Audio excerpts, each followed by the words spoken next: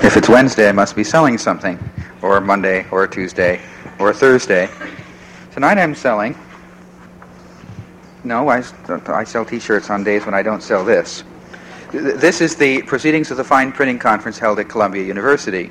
Those of you who read my bulletin boards, or who otherwise follow the doings of the various interrelated programs, generally known as the Rare Book programs at Columbia, know about this, I think.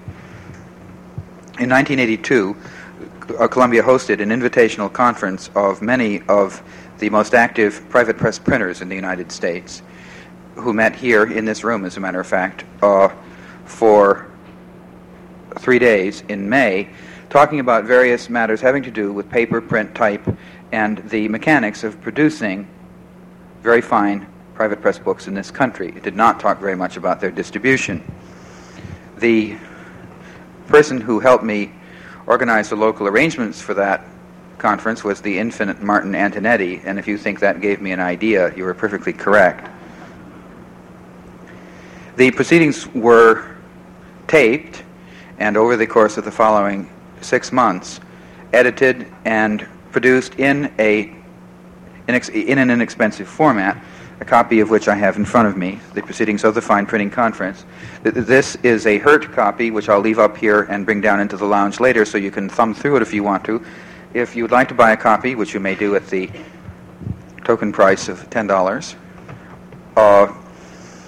then you can stop into the SLS office at any point, or I suppose if instant gratification overwhelms you, desire for, then we could produce a copy tonight.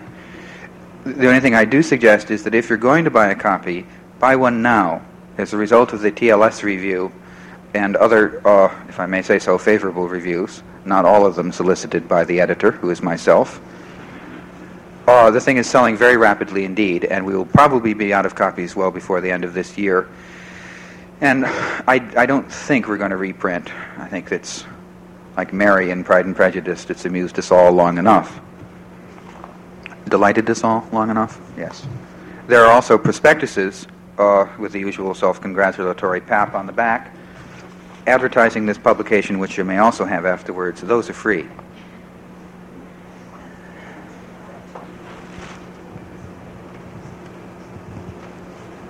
This is the third and final lecture of the fourth week of Rare Books School, 1984. There will be 3 lectures next week and 3 lectures the week after that. And I hope to see many of you at both sets, which promise to be very interesting, as always. I hope you'll agree, indeed. Our speaker this evening is our own Nina Musinski, a graduate of the Rare Book program of the School of Library Service, now working in Paris at the Bibliothèque Nationale and elsewhere, talking about a topic which, may I say, at the very beginning, has generated an extraordinary amount of correspondence and interest internationally from people quite well informed who were unaware that there was any stereotyping in France in the 18th century, let alone at the 37th Press or anything else in the neighborhood. So, after I present Nina Musinski with her T-shirt, she will tell you more about the subject.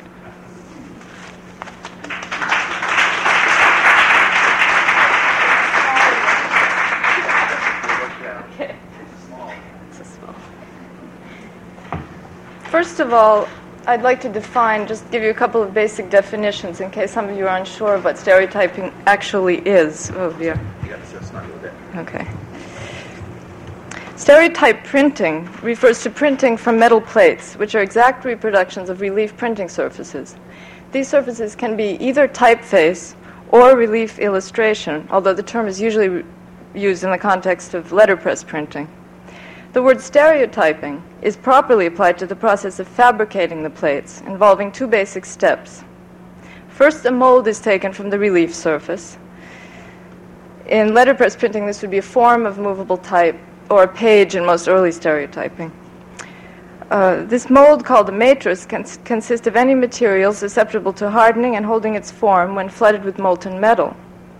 The second step is, of course, casting the plate from the matrix, which can be and was done in a variety of ways. Let me just summarize the principal advantages of stereotyping. For large editions, it reduced the wear on type. It dramatically reduced the cost of composition for works that were frequently reprinted. And above all, and particularly in the case of slow-selling works, it enabled the editor to print only as many copies as were immediately required, thus avoiding large outlays for paper and press work. Furthermore, a work could be printed simultaneously from more than one set of plates, which was, of course, particularly useful for newspaper printing in the 19th century. But these possibilities could only be exploited when stereotyping techniques had been sufficiently perfected. And before this could happen, it had to be reinvented, which was accomplished separately by different individuals in different countries during the late 18th century. The subject of this talk is its reinvention or rediscovery in France, 5 years before the Revolution. It's been a long time since anyone has paid any attention to this episode or series of episodes, or has bothered to trace its influence on later commercially exploited stereotyping methods. In fact, the last and only serious study, the Histoire et procédés du polytypage et de la stéréotypie, History and Methods of Polytyping and Stereotyping, by A.G. Camus, was published in 1801 and constitutes the principal source for all later accounts. I mention this because I will naturally be citing Camus throughout this talk, sometimes from the translation offered by Thomas Hodgson in his Essay on the Origin and Progress of Stereotype Printing, published in Newcastle in 1820, which is now available in a Garland reprint edited by John Bidwell with an introduction by Michael Turner, published in 1982. It was through François Ignace Joseph Hoffmann's own advertising that I first became acquainted with his achievements. One day, in sorting through a very large collection of 18th century prospectuses at the Bibliothèque Nationale, I came upon Hoffmann & Sons prospectuses for the Journal Polytype des Sciences et des Arts and for their Imprimerie Polytype, or Polytype Press, and was temporarily awakened from the stupor induced by several straight hours of such chores. Some investigation further aroused my curiosity, for Hoffmann's press was only allowed to exist for 2 years before its privilege was retracted, due, mysteriously, to abuse. Such are the bare facts of the story found in general sources like Eugène Attin's Bibliography of the French Periodical Press. I soon discovered that during these same 2 years, Hoffmann had been engaged in certain unauthorized activities and was in fact one of many to print and diffuse subversive writings of all sorts, as Henri-Jean Martin has put it. It turned out, moreover, that the intrinsic interest of this intriguing Hoffmann affair is multiplied tenfold by the fact that the complete archives of his Polytype press, part of which were formerly in the possession of the bookseller André James in Paris, are now at the Newberry Library. Besides the press registers, this collection contains the complete police records and correspondence which clearly reveals that Hoffmann benefited from the powerful protection of Louis-Philippe, Duc d'Orléans. I believe that these are the only surviving archives of a semi-clandestine press, of the Parisian press of this period. Actually, archives of any 18th century Parisian press are extremely rare.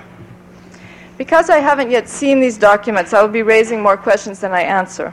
However, although most of my comments will be confined to technical matters, I won't refrain from educated guesses concerning the history of Hoffmann's illegal activities, based both on the sources available in Paris and on information concerning the archives which the Newberry and Monsieur James have both kindly shared with me. As you will see, in this particular case, there is no such thing as the purely technical. Hoffmann's pre-revolutionary experiments in printing methods were intimately connected with his efforts to escape government censure. Although the origins of stereotype printing have yet to be scrupulously investigated, it is certain that Hoffmann was far from the first stereotyper. This honor has recently been reattributed to the Reverend Jan Müller of Leiden, of whom the earliest surviving stereotype work was printed in 1708. One of his plates, for years mistakenly considered to have been produced by a rather fastidious soldering process, also still exists in the British Museum. The earliest stereotype printer in France is believed to have been the printer Gabriel Valère, who at an unknown date, probably between 1725 and 1750, used metal plates to print some prayer books. No other French experimenters are known to have ventured into these waters until the 1780s, when Hoffmann seems to have started something like a fad. But in spite of these and a few other generally abortive experiments during the 18th century, of which the most famous were conducted by William Jedd of Edinburgh, it is safe to assert that stereotyping didn't take off until the end of the century. The reasons for this are clear if one considers a few of the economic and technical conditions governing 18th century printing. Stereotyping just wasn't profitable. Given the limited size of most editions before Stanhope's invention of an iron press and 20 years later the dissemination of Koenig's steam-powered cylinder presses. A secondary technical factor was the still primitive state of metallurgy. In France, it was not until the 1770s that long experimenting by the chemist Darcet led to the discovery of some metal alloys which have the property of softening and even of melting and flowing in boiling water, to quote his memoir from the Journal de Médecine, 1773. Hofmann was the first to employ Darcet's alloys for the fabrication of metal plates. Previous inventors, so-called inventors, had used ordinary type metal for their plates. Some of his successors in the 1790s, dissatisfied with the imperfections resulting from clay or plaster molds, experimented with metal molds, an innovation which achieved some success, particularly under the joint auspices of Pierre and Firmin Didot and Louis-Étienne Héron. It was only much later, in 1829, that the flexible papier-mâché mold was invented by Charles Genoux of Lyon, thus at last making stereotyping both efficient and cheap enough to be truly profitable. These molds were called flancs in French, which must be the origin of the melodious English flong. I always wondered. Other technological developments, principally the introduction of machine-made paper, were of course necessary concomitants to the commercial exploitation of stereotyping. To summarize a complex web of interrelated circumstances, the state of pre-19th century printing simply made stereotyping both too expensive and too clumsy for it to progress, as Gaskell says, beyond the experimental stage. Well then, what was it that in France in the 1780s incited so many to experiment in this direction, in spite of all these handicaps? For, although Hofmann was the first experimenter, he was not alone. The relative success of his efforts inspired immediate emulation. Why were he and his contemporaries so willing to devote their energies to the elaboration of a method which, advertisements to the contrary notwithstanding, could at that time result in no really profitable commercial application? Camus provides a glimpse of the hidden motives of these pre-revolutionary experimenters. At this time, the press in France was placed under severe restraint, and in order to secure the full observance of the prohibitory regulations, there were other regulations which did not permit the acquirement of a press and other printing materials by any person at his pleasure. It hence became a favorite object with the literary characters of that country to discover a method by which authors might be enabled to print their works under their own inspection without subjecting themselves to the operation of these regulations. This is Hodgson's rather free translation. Camus added that the discovery of a means of multiplying the copies of a written work without having to use a printer's atelier was a victory over despotism. In fact, what these literary characters were above all seeking was a method of printing which would dispense with movable type altogether, and thus with the accumulated controls and constraints attached to its use. As you will see, in Hofmann's case, the casting of plates from molds taken from forms of type was fallen back upon as an unfortunate but efficient substitute for an impracticable ideal. As far as I've been able to discover, there exists no published account of Hofmann's life. The sole clues to his background are his self-description in a prospectus as bailiff of Benfeld, an Alsatian town southwest of Strasbourg, and his authorship of two Latin legal dissertations held by Bibliothèque Nationale. These were printed in Strasbourg in around 1750, long before his move to Paris, and seem to have consisted of the theses required for entry into the magistrature. Hofmann thus belonged to that class of administrative and legal officials commonly referred to as la robe, breeding ground for the majority of those whom we would today label intellectuals. In other words, he and his son had never been printers, and their competence in the craft can be assumed to have been acquired during leisure hours. An example of the fashionable taste for dabbling in the so-called practical arts, and especially in printing, which prevailed throughout the French upper classes at the time. Hofmann's first experiments in 1783 had little to do with what later became known as stereotype printing. Conceived as a means of reproducing writing, drawings, and musical notation, these methods involved no type, required only a rolling press, and indeed borrowed liberally from copperplate printing. I will refer to this process as polytyping. Hofmann himself indiscriminately applied his neologism polytype, to at least 3 quite distinct methods of printing with plates, only one of which was actually stereotyping. It is only for the sake of clarity, by the way, that I will employ this anachronism, stereotyping. The term stereotype was coined several years after Hoffmann's adventures by Firmin Didot and Héron, who seem to have first employed it in their prospectus of stereotype editions in 1795. Camus states that in spite of his claim to have created a new art, Hoffmann doesn't seem to have invented anything, but only to have succeeded in applying and combining several previously discovered procedures. This was true for both his polytype and stereotype methods. Probably Hoffmann's first experiments, which led to what he called his discoveries in 1783, were inspired by an account published that year by the Abbé Rochon of Ben Franklin's attempts to invent a means of printing as fast as one writes, in Franklin's words. Franklin's method, says Rochon, consists in writing upon paper with a glutinous ink. He then powders his writing with emery or the dust of cast iron, and afterwards places it between 2 plates, one of which ought to be of soft metal, the other of a hard stone or iron. When these 2 plates are passed through a rolling press, an indentation of the writing will be made in the plate of soft metal. From this plate, a number of copies may be taken by the operations of copperplate printing with a rolling press. Rochon himself, who found the results of this procedure disagreeable to the view, had tried to improve it, apparently without much success, by writing with a steel point directly onto a varnished plate, which was then etched. Since this produced an inversed image, he was obliged to resort to the rather primitive method of taking counterproofs on other sheets of paper while the ink was still fresh. What Hoffmann did was to combine Franklin's idea of using a special ink with Rochon's method of writing directly on the metal plate. The first plate was pressed onto a molten, heated second plate, which was made of one of Darcet's newly discovered metal alloys, producing an intaglio image which was printed with a rolling press. Hoffmann's innovation resided in the fabrication of this second plate, which was in fact the one operation common to both his first polytype technique and to his later reinvention of stereotyping.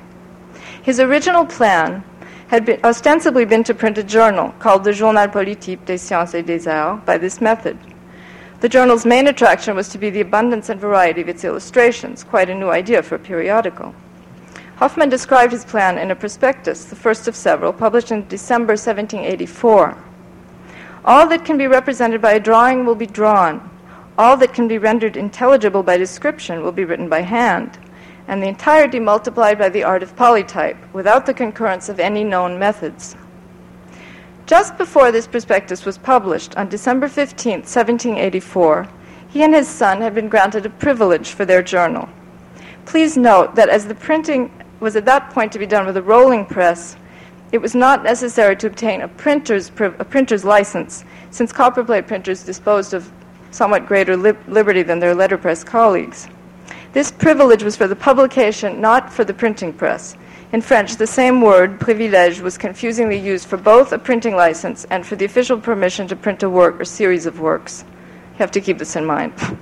The prospectus promised that the first issue of the journal would appear as soon as a sufficient number of subscribers will have presented themselves. And more precisely, if the public deigns to respond to our zeal, it is likely that delivery will begin on the 1st of January, 1785. But issue number 1 did not in fact appear until over a year later, and then it was in fact printed by stereotype. Whence the delay? It was not as one would expect due to insufficient subscribers.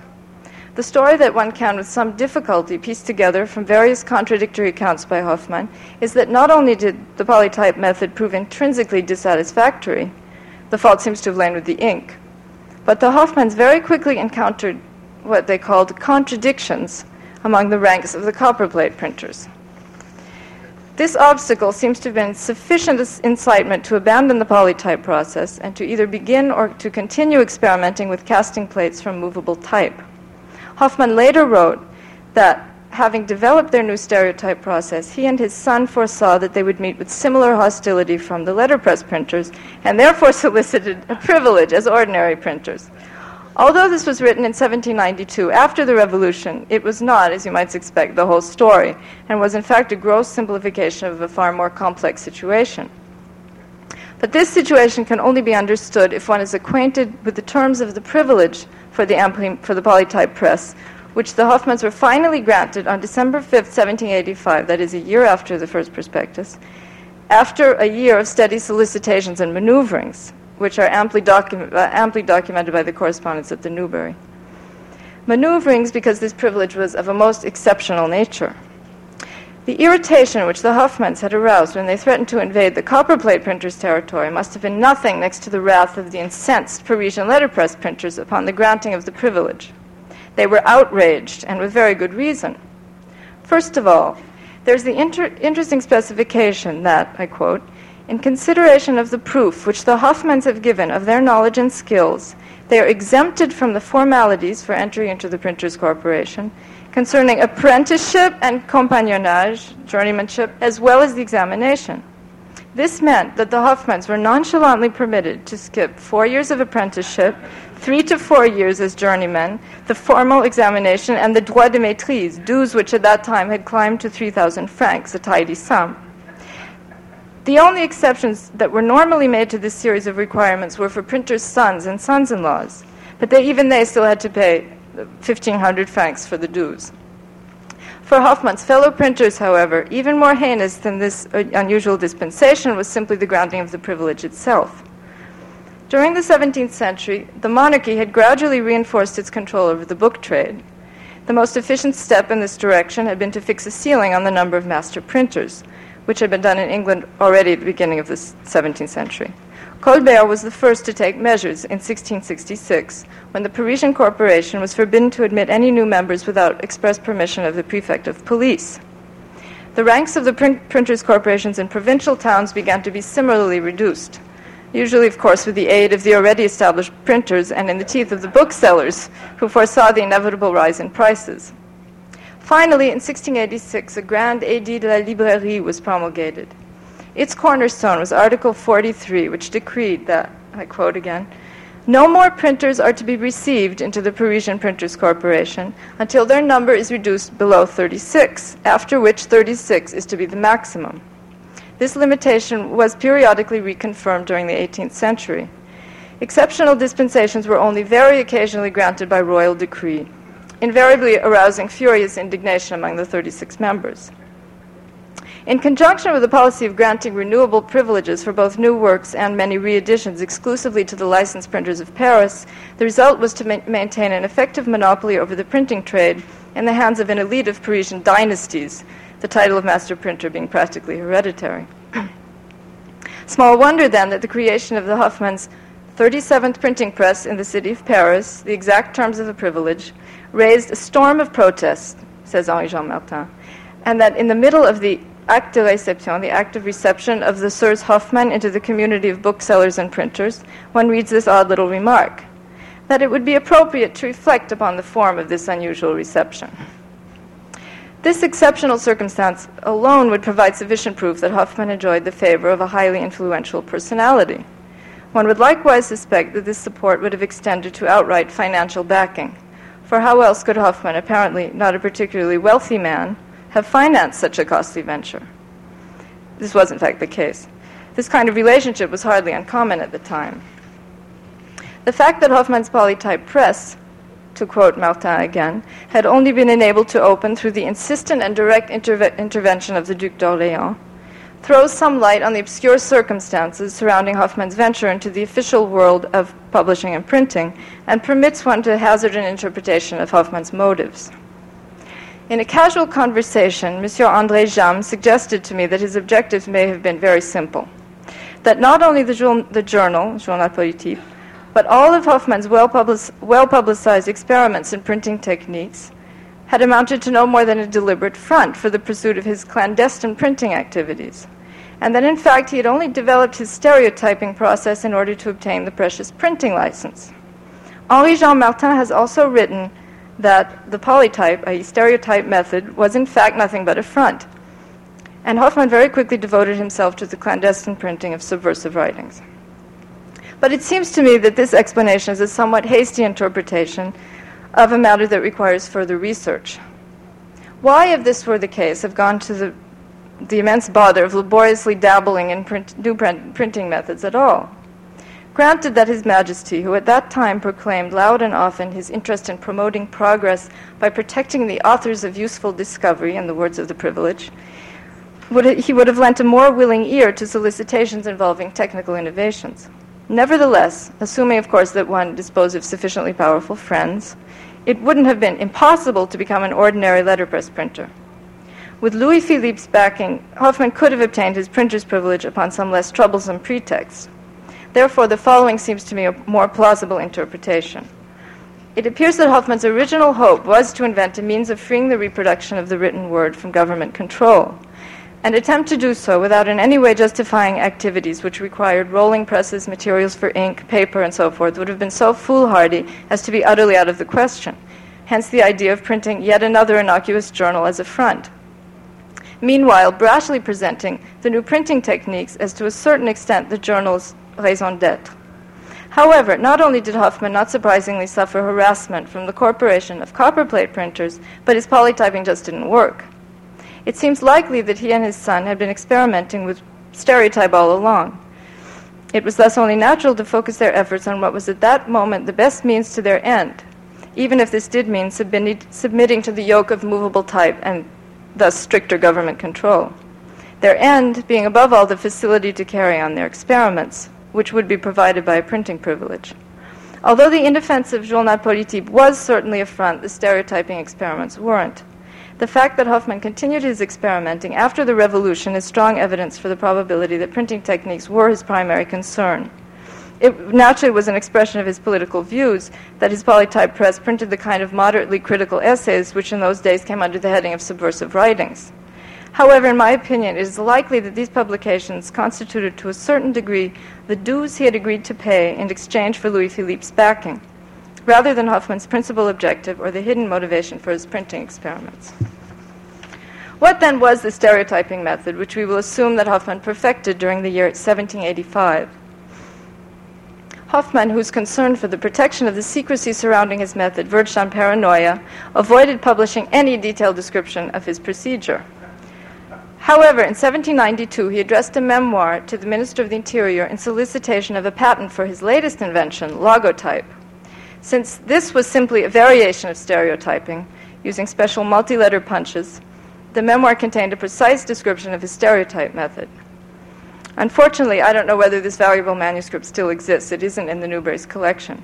Camus luckily cites it at length. It is thus the source of all the following information. William Jedd's experiments were known to Hoffmann and his contemporaries through the article Printing in the Encyclopédie, as well as the biographical memoirs of William Jedd, of which a review was in fact published in the Journal Politique. And Camus asserts that it was from Jedd that Hoffmann derived the idea of taking molds from forms of type with a clay-like paste and casting from this a metal plate. Although Hoffmann was thus not quite sincere in claiming to have invented a new art, he would have been justified in vaunting the novelty of the materials that he employed in his version of what Jedd had dubbed block printing. For the plate, made of Darcet's composition of alloys, which can be, so to speak, kneaded like soft wax, and for the mold, his own personal recipe. Here is his description.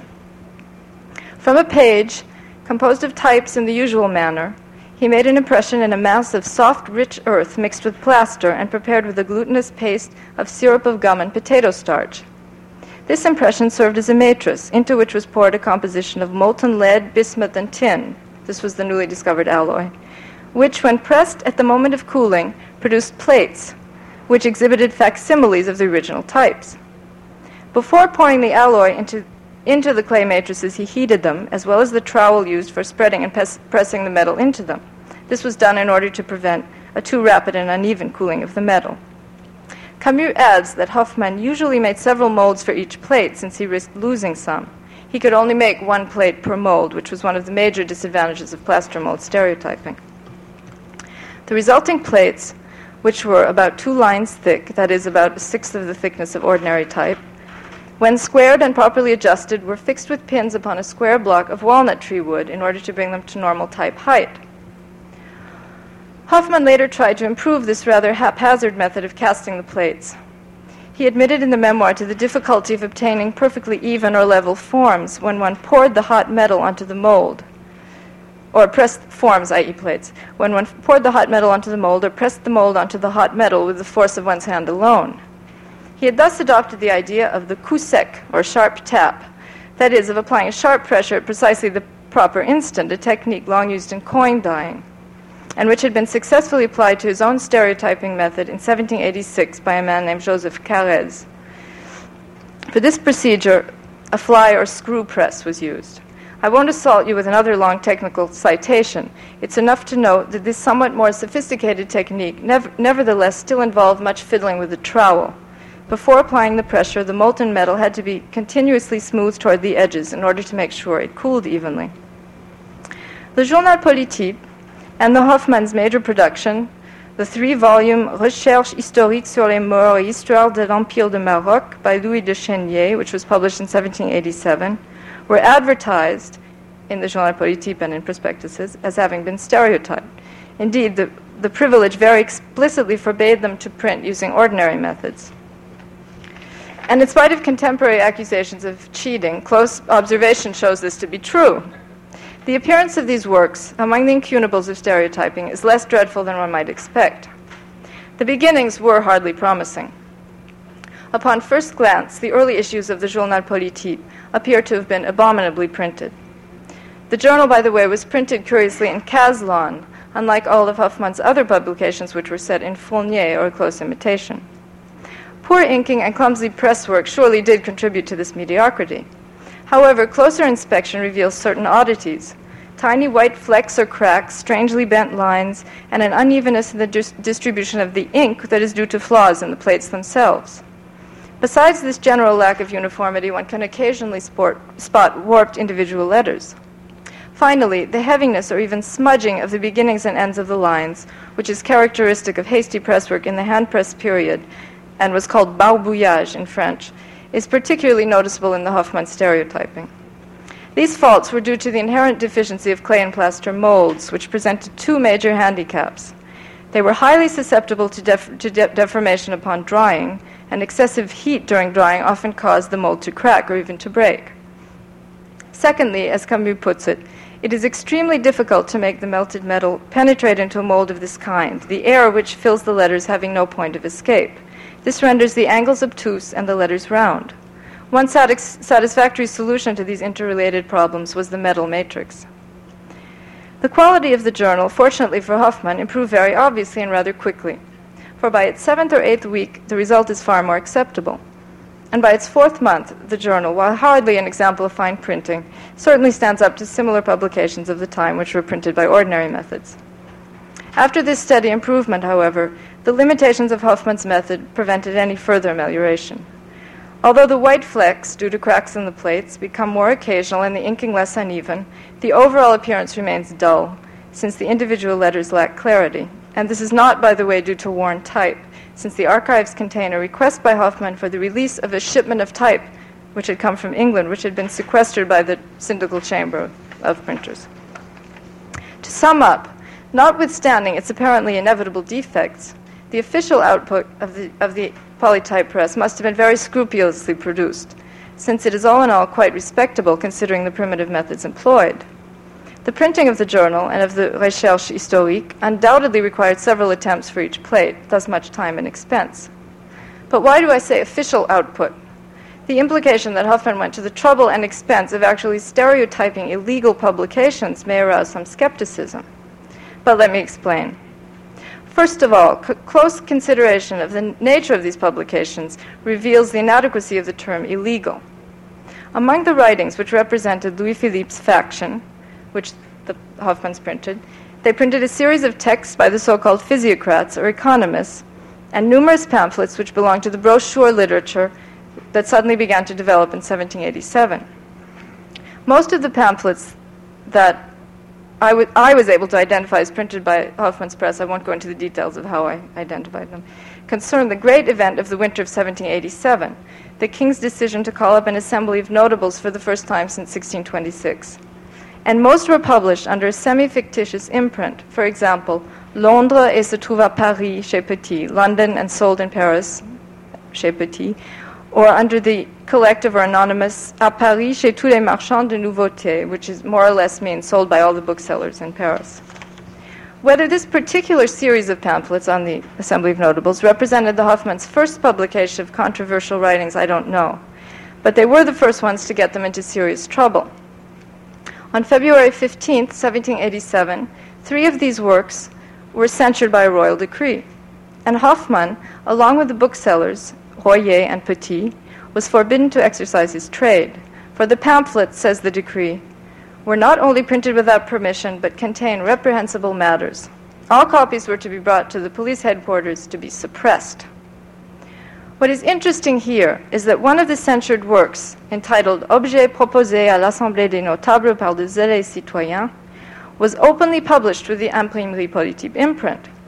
Furthermore, another one of this series of supposedly clandestine pamphlets, the Motifs et résultats des Assemblées nationales, etc., etc., whose title page, at least in the copy at the Bibliothèque Nationale, bears the aforementioned anonymous imprint Chez tous les marchands de nouveautés, was in fact advertised in the Hoffmanns' journal. But not only that, it was advertised with the imprint at the Polytype Press, à l'Imprimerie Politique et chez tous les marchands de nouveautés. One can therefore deduce that this group of pamphlets, which were, of course, far from virulent anti-royalist tracts, were not considered particularly dangerous by Hoffmann and his fellow booksellers. But then why, you will ask, have printed any of them under a false address? The answer lies in the peculiarities of the monarchy's relationship to the officially tightly controlled press. The conflict between the regime's desire to maintain strict control over the press and the need to at least minimally protect French commerce had some entertaining consequences, one of which was the development of a Byzantine system of unofficial permissions to print works which were too reminiscent of controversy to warrant a privilege. So-called tacit permissions were granted to the less unorthodox of these, provided they be printed under a false foreign imprint. But there was a further degree of legal illegality. Here is Malesherbes' often quoted description of what were diversely known as clandestine permissions, secret permissions, or tolerances. Malesherbes was director of the Librairie from 1715 to 1763.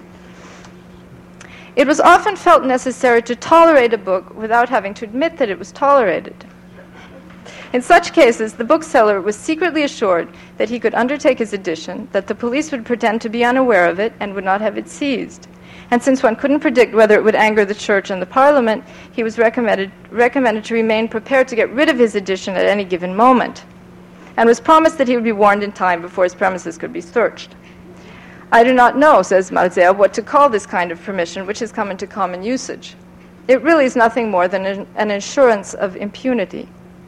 No written register was kept of these secret permissions, unlike the tacit permissions, which were recorded, a fact that poses a problem for the historian, as Martin has said. It is thus probable that the Hoffmanns had received this kind of verbal assurance of impunity for their series of pamphlets on the Assembly of Notables, an assurance which was later partially retracted, or rather which met with opposition from other quarters.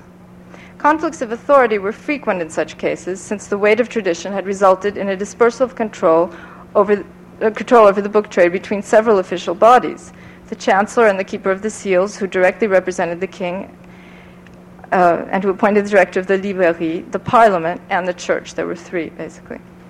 In fact, in his work, The Commerce of Prohibited Books in Paris from 1750 to 1789, Jean-Pierre Belin cites as an example of this kind of conflict an anecdote concerning a work by the Abbé Nicolas Baudot, which had been printed by the Polytype Press, although Belin didn't know this since the imprint was anonymous.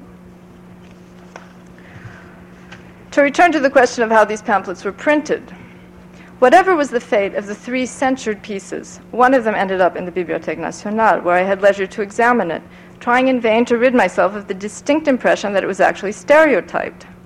Entitled Essai historique et politique sur les Assemblées nationales du Royaume de France, with the aforementioned partly false imprint à Londres et se trouve à Paris chez Petit, 1787, it is not only abominably printed, but bears all the signs of a rushed and in places botched clay mold job. White flecks and cracks galore, deformed letters, heaviness at the margins.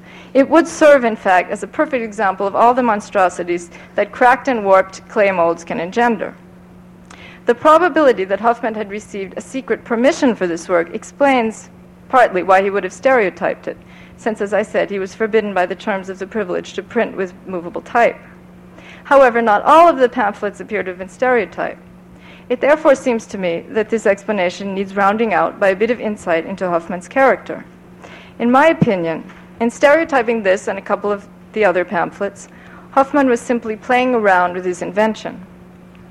As I have said, my interpretation of his personality differs somewhat from that of the only other people who have expressed any opinions on the subject, Monsieur Jahm and Henri-Jean Martin. Thus, rather than a fervid radical hell-bent on churning out polemical tracts as quickly and cheaply as possible, the man whom I envision conforms admittedly to another cliché, the rather impractical but dedicated inventor, who's more interested in profiting when time permits from the opportunity of having more material to practice on than in saving money and time by getting the work done in the ordinary way, that is, with movable type. The messy appearance of this pamphlet shows that he was indeed pressed for time, and did not dare go so far as to take several molds in order to obtain a decent plate. After all, he was spending other people's money. But enough idle speculation. It's time to finish the story of Hoffmann. The first interdiction of the polytype press lasted only a few weeks. It was lifted on March 10th, supposedly upon consideration of the accused's representations that by the execution of this decree they are deprived of the resources necessary to support their families, should His Majesty not deign to show his indulgence toward them. In reality, of course, this pardon resulted from some high-placed string-pulling. Nevertheless, the defunct Journal Politique was never revived, perhaps because as a front it had become superfluous. Of Hoffmann's occupations during the following months, I have found no account, but he and his son were certainly not inactive. Several of the clandestine publications that I was able to identify were printed or at least disseminated during this time. Just an aside, in case some of you are interested in my source for this kind of dating, it's the Mémoires secrets pour servir à l'histoire de la République des Lettres, secret memoirs to serve for the history of the Republic of Letters in France, originally by El Petit de Bachaumont, who kept an impressively detailed chronicle of every daily occurrence in the Republic of Letters from 1740 until his death in 1771, during which 30 years the work was never printed but circulated as a manuscript. This often happened that time. It was continued in printed form by two other people until the end of 1787. Well, it must have been a hot summer, 1787, for the Hoffmanns. The explosion occurred on September 15th. Says Camus, apparently under pressure from the Keeper of the Seals and the Printers' Corporation, and perhaps at the instigation of the court, the seals were affixed to the doors of the atelier, which signified the suspension of the press's activities until the passing of a final decision. In early October, the premises of the press were searched, revealing an enterprise which had clearly been interrupted in the midst of bustling activity. And the final blow was delivered on November 1st. The king, so reads the decree, having considered that instead of conforming to the conditions of their privilege, the Sirs Hoffmann had nearly always printed with movable type and had taken advantage of the right to secrecy which had been accorded by the privilege by avoiding any inspections in order to print several libels which have recently been published, therefore ordered that they be deprived of their trade, that their press be definitively suppressed, the privilege revoked, and finally that a description and inventory be made both of the tools of said press and of the merchandise found therein, which will be transported to the Syndical Chamber of Paris to be sold in the usual manner. This precious inventory is in the collection at the Newberry's collection. According to their cataloging, this report includes details of the search procedure room by room and a listing of printed materials found in each locality. Very little is given of the printing materials encountered. It was only a month later, as a sort of afterthought, that the privilege for the journal was also revoked. Hoffmann, says Camus, complained energetically of the injustice done to him, not wholly without grounds for complaint, since the charge of his having almost always printed with movable type was a considerable exaggeration, and was obviously thrown in to add weight to his list of misdemeanors. But his protests were in vain, although he did pursue his experiments with outlandish printing methods. At some point he returned to his native province, since the 1792 manuscript memoir was dated from Schelestadt. The description in this memoir of his most recent experiments must be quite entertaining. It is unfortunate that Camus did not transcribe the sections concerning his experiments with graphic printing processes. Dismissing them in a note is irrelevant to his study, since the only reference that I have found to any of these later inventions in J.M.H. Amon's Des Arts Graphiques made me at least want to know more. Hofmann developed one of his new techniques, for the reproduction of maps, but it could be used for any kind of design. The procedure was to a certain extent the mirror image of his original polytype process. The matrix consisted of a copper plate which had been specially coated with another one of Hofmann's ingenious recipes, and then engraved. Thus the plates cast from this matrix were in relief. Hofmann didn't bother to coin a new name for this procedure. He simply threw it into the by then very mixed bag labeled polytype, polytypage. He wasn't the only one to be careless in his terminology. The vocabulary of early 19th century graphic reproduction processes can be very confusing. As a matter of fact, his term, polytype or polytypage, was repeatedly adopted during the first half of the 19th century for a bewildering variety of experiments in graphic printing processes. Most of these involved the search for a means of reproducing illustrations in relief which would rival the traditional intaglio methods in fineness of line and which would have a longer life than wood engravings. And most were, to a greater or lesser degree, descendants of Hofmann's variations on his original polytype process, whether their inventors were aware of their lineage or not, or acknowledged it, which they usually didn't. For example, between 1800 and 1810, engravers named Dugour, Besnel, Durochaille, and Duplat each experimented with a different method, invariably called polytypage, of casting plates in relief. These produced white line images that look exactly like wood engravings. Jean-Louis Duplat's method, for example, involved a combination of engraving and etching on a lithographic stone. A matrix taken from this stone produced an intaglio plate, which was printed with a letterpress. Thus, the lines of the final image were white. Actually, the versatile Hofmann himself seems to have experimented early on with a similar technique. Some proofs, dated 1785, of white writing on a black background are now in the Newberry's collection. Camus described them, but found no explanation of the method used to print them. However, it probably resembled in some way Duplat's method of casting a plate from a matrix which had been taken from an engraving. If anyone, by the way, is interested in all this wild experimenting in graphic processes, I'm afraid I can recommend no equivalent for France of Elizabeth Harris's masterful study, Experimental Graphic Processes in England, 1800 to 1859, which was published in the Journal of the Printing Historical Society in 3 parts, 1968 to 1970. The only comparable French source for France, is over a century old, Amon's Des Arts Graphiques destinés à multiplier par l'impression, published in 1857. And since his brief account of Hofmann's and of other early stereotypers' work is loaded with inaccuracies, I'm led to suspect that this one and only source should be used with caution.